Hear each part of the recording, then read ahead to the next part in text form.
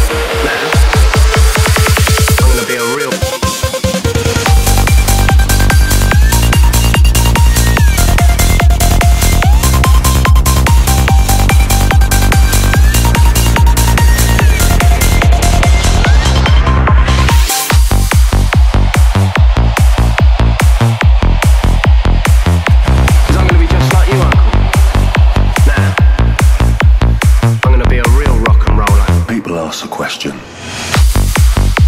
What's a rock and roll?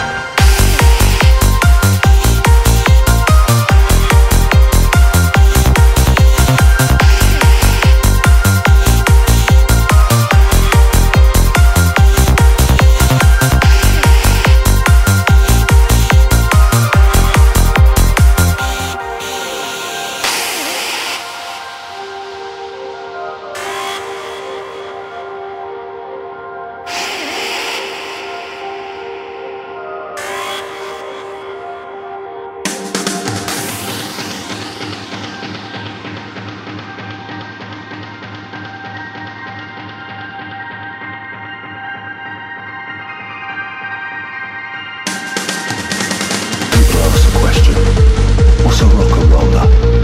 And I'll tell them, it's not about drums, drugs, and hospital trips. No, no, there's more there than that, my friend.